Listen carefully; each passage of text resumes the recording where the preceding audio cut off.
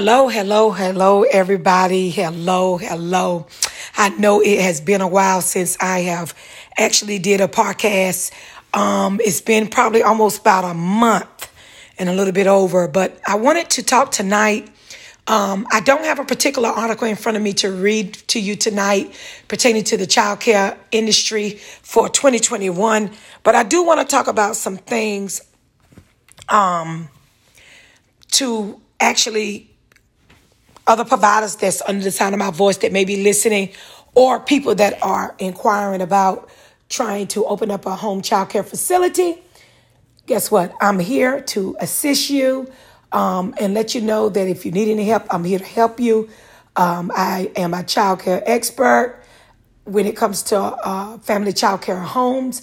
I was also a director for maybe a couple of years at one facility and a year at another one a long time ago.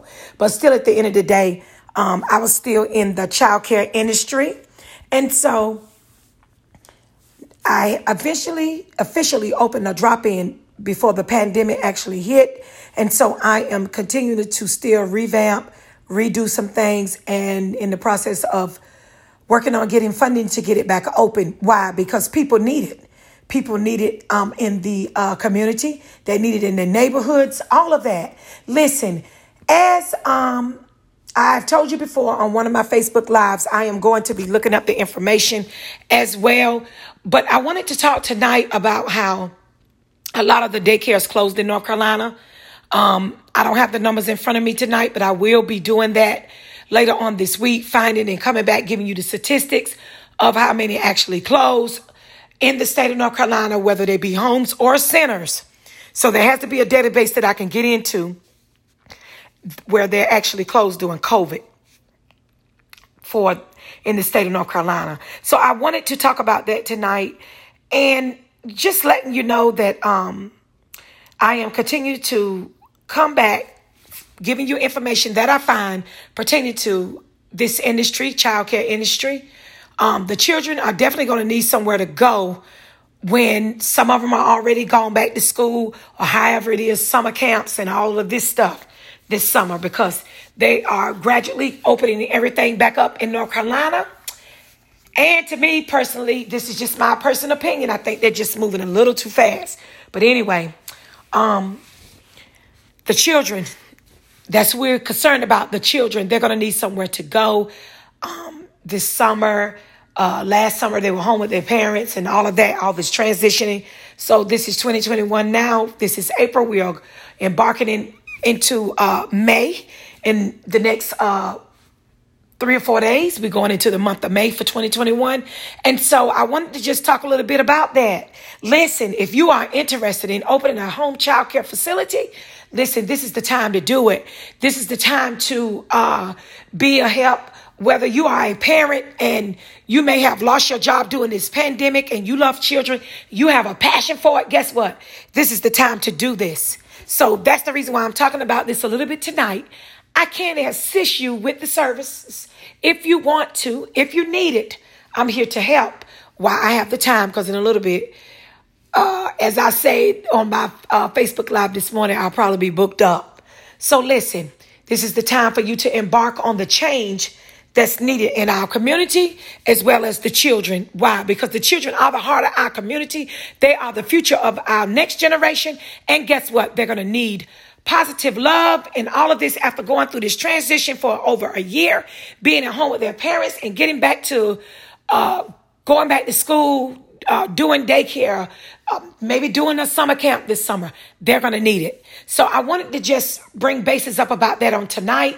Next week, I will come and talk about how many facilities actually closed in the state of North Carolina. I am going to dig in those databases and find all this information out and let you know. But I do want you to know this. Our children need their community. The community need our children. They are the next generation to embark, whether they be doctors, lawyers, business owners, entrepreneurs, whatever it is that God has assigned to their lives. They're going to be needing it. And so why not give them the love and the attention of them getting what they need from childcare providers that really love taking care of the kids, being a provider, teaching them, empowering them, letting them know that they can be who they want to be when they get older, get grown on their own, and being able to have a lot of positive impact on their lives. This is what child care providers do. They encourage the kids. That's what they do. I'm one of them. You know, a couple of parents like to say that their kids are bad, or you hear parents say sometimes their kids are bad. No, they're not. You have to speak life over children. And I don't think adults realize that either as well. You have to speak life over your own self as well. So listen, our children are our next generation.